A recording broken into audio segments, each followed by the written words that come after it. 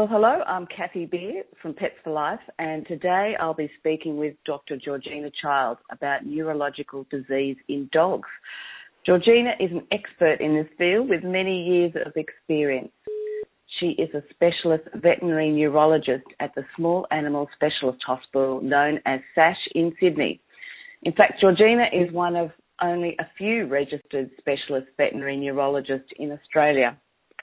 She has two dogs, an epileptic border collie and a cavalier, which I assume is not epileptic, but we can ask Georgina a bit more about that in a minute. So welcome, Georgina, to the podcast. Thank you. Thanks for joining me. Look, let's just start with what is neurological disease in dogs in layman's terms? Neurology is all about basically the nervous system. So the brain, the spinal cord, and the nerves that make limbs work and make everything work. And we see, a number of different disorders that can affect any part of the nervous system, be it the brain or be it the spinal cord or be it those peripheral nerves. Mm-hmm. And dogs and cats, and in fact any animal, are prone to the same disease processes and the same problems that we see in people. Okay, so what would be a typical sort of symptoms that dog owners should look out for?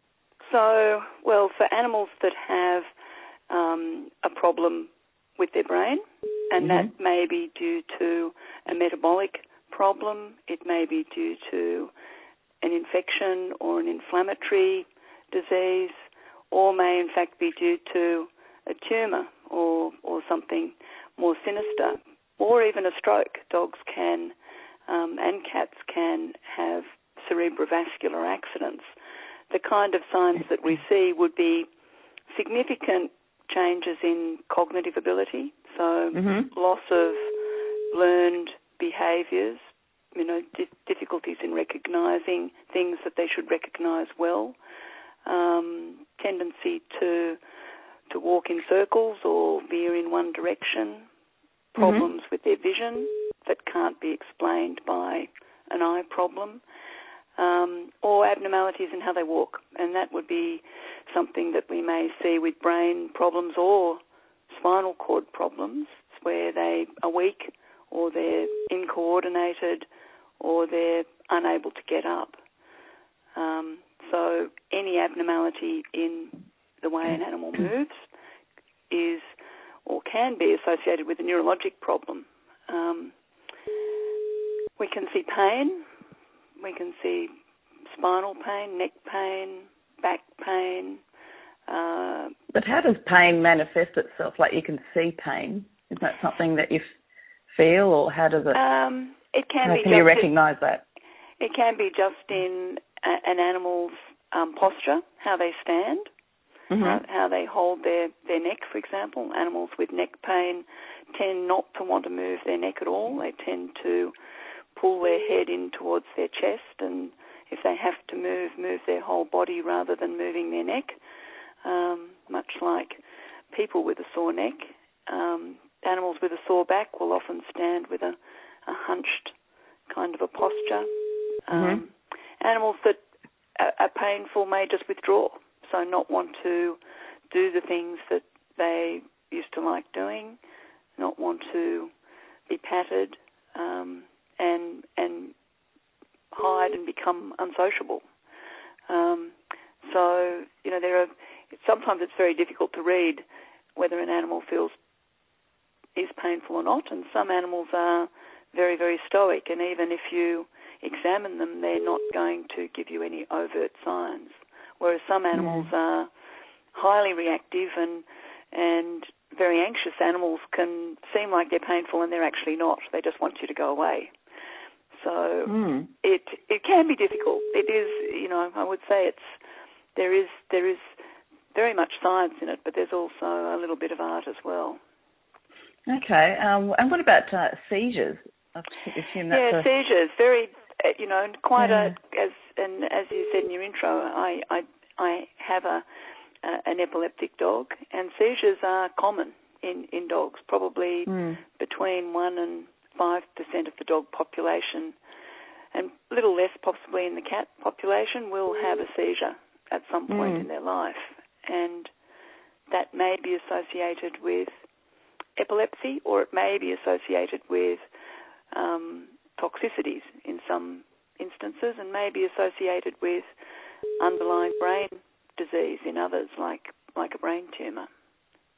Okay, so yes, where does it sort of, like a seizure, would it fall into your field in neurology? Would it be if it was epilepsy as opposed to something like toxicity or? Yeah, I would say any animal that has more than one seizure event is, much less likely to have a toxicity. Although there are a few toxicities which can cause recurrent seizures over a number of weeks or months, and lead poisoning would be one of those. And it used to be a fairly common disease, but now, thankfully, is quite uncommon.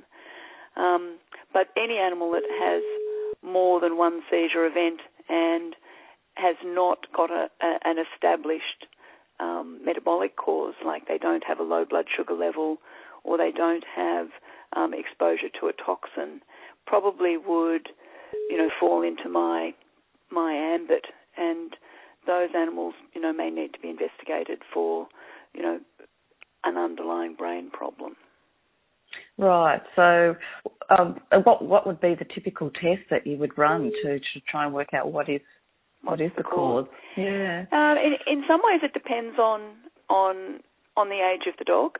If we're talking specifically about dogs here, cats are a little bit different because they have a much lower incidence of epilepsy per se, but they do have seizure disorders, and they're more likely to be due to some other cause. But basically, it's to investigate for any possible causes of encephalitis or inflammation of the brain, any malformation of the brain. Some animals are born with their brains not put together quite right and may have abnormal cysts or abnormal conformation of their brain, which may predispose them to seizures. And we look for tumours. Some dogs, especially, unfortunately, once they're over 7 years of age, if they have a new onset of seizures, they have up to a 50% chance of having a brain tumour underlying it. Oh, dear. Yeah. Whereas dogs that are less than 5, when they have their first seizure, if they have no other neurologic abnormality, are more likely to be epileptic. And epilepsy, as we're increasingly discovering, is probably genetically based, or has probably got some hereditary underpinning in it, or genetic mutation. So, to say epilepsy would be a better outcome than a tumour. It can be treated, is that? Yes, and I think, I think both can be treated for varying degrees of time. And I think, back to your original question about what can we do in terms of tests, sometimes to look at the brain we would need to do brain imaging, and MRI is increasingly available for dogs and certainly is available in, several specialist hospitals in Sydney.